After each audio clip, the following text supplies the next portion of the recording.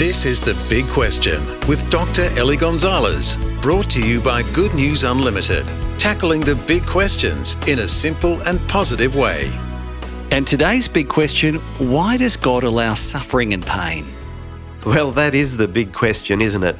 I suppose it's the biggest weapon that atheists bring out against Christians. One of the assumptions behind this question is that pain is bad. I guess we can all agree with that, but another assumption here is that we'd all be better off if we never experienced pain, that pain has no purpose. Well, I think it does have a purpose. Let me give you an example. Leprosy is a horrible disease that still exists in some parts of the world. Left untreated, one of the symptoms is the loss of feeling in your extremities like your nose, your ears, your fingers and toes. There's been cases of people with leprosy actually burning their fingers off in a fire or having their toes eaten off by rats in the night, and they never felt a thing. So pain in real life tells us that there's something wrong, that there's some danger, something that's not right.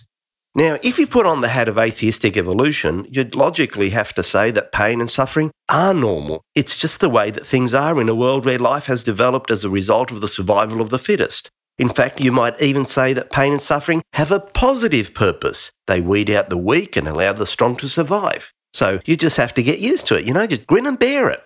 For me, this contradicts what we know to be true from common sense, that pain is abnormal and that it's there to remind us that something is wrong. I think that the Christian explanation for why there's suffering in the world is much more true to life. Not only that, but it agrees with the aspirations of humanity. We'd all agree that we don't live in a perfect world. If I was asked to design my perfect world, it certainly wouldn't include pain and suffering and, grief and dying. But the Bible tells us that God did create a perfect world. So the pain we see around us is not normal. It's telling us that something is wrong with the world, something that needs to be fixed. And the Christian story is about how God is in the process of fixing this world. The Bible says that there will be new heavens and a new earth in which there'll be no more suffering or pain. And for me, that's a much better story, because I refuse to accept pain and suffering as just the norm. I'm looking for a better world.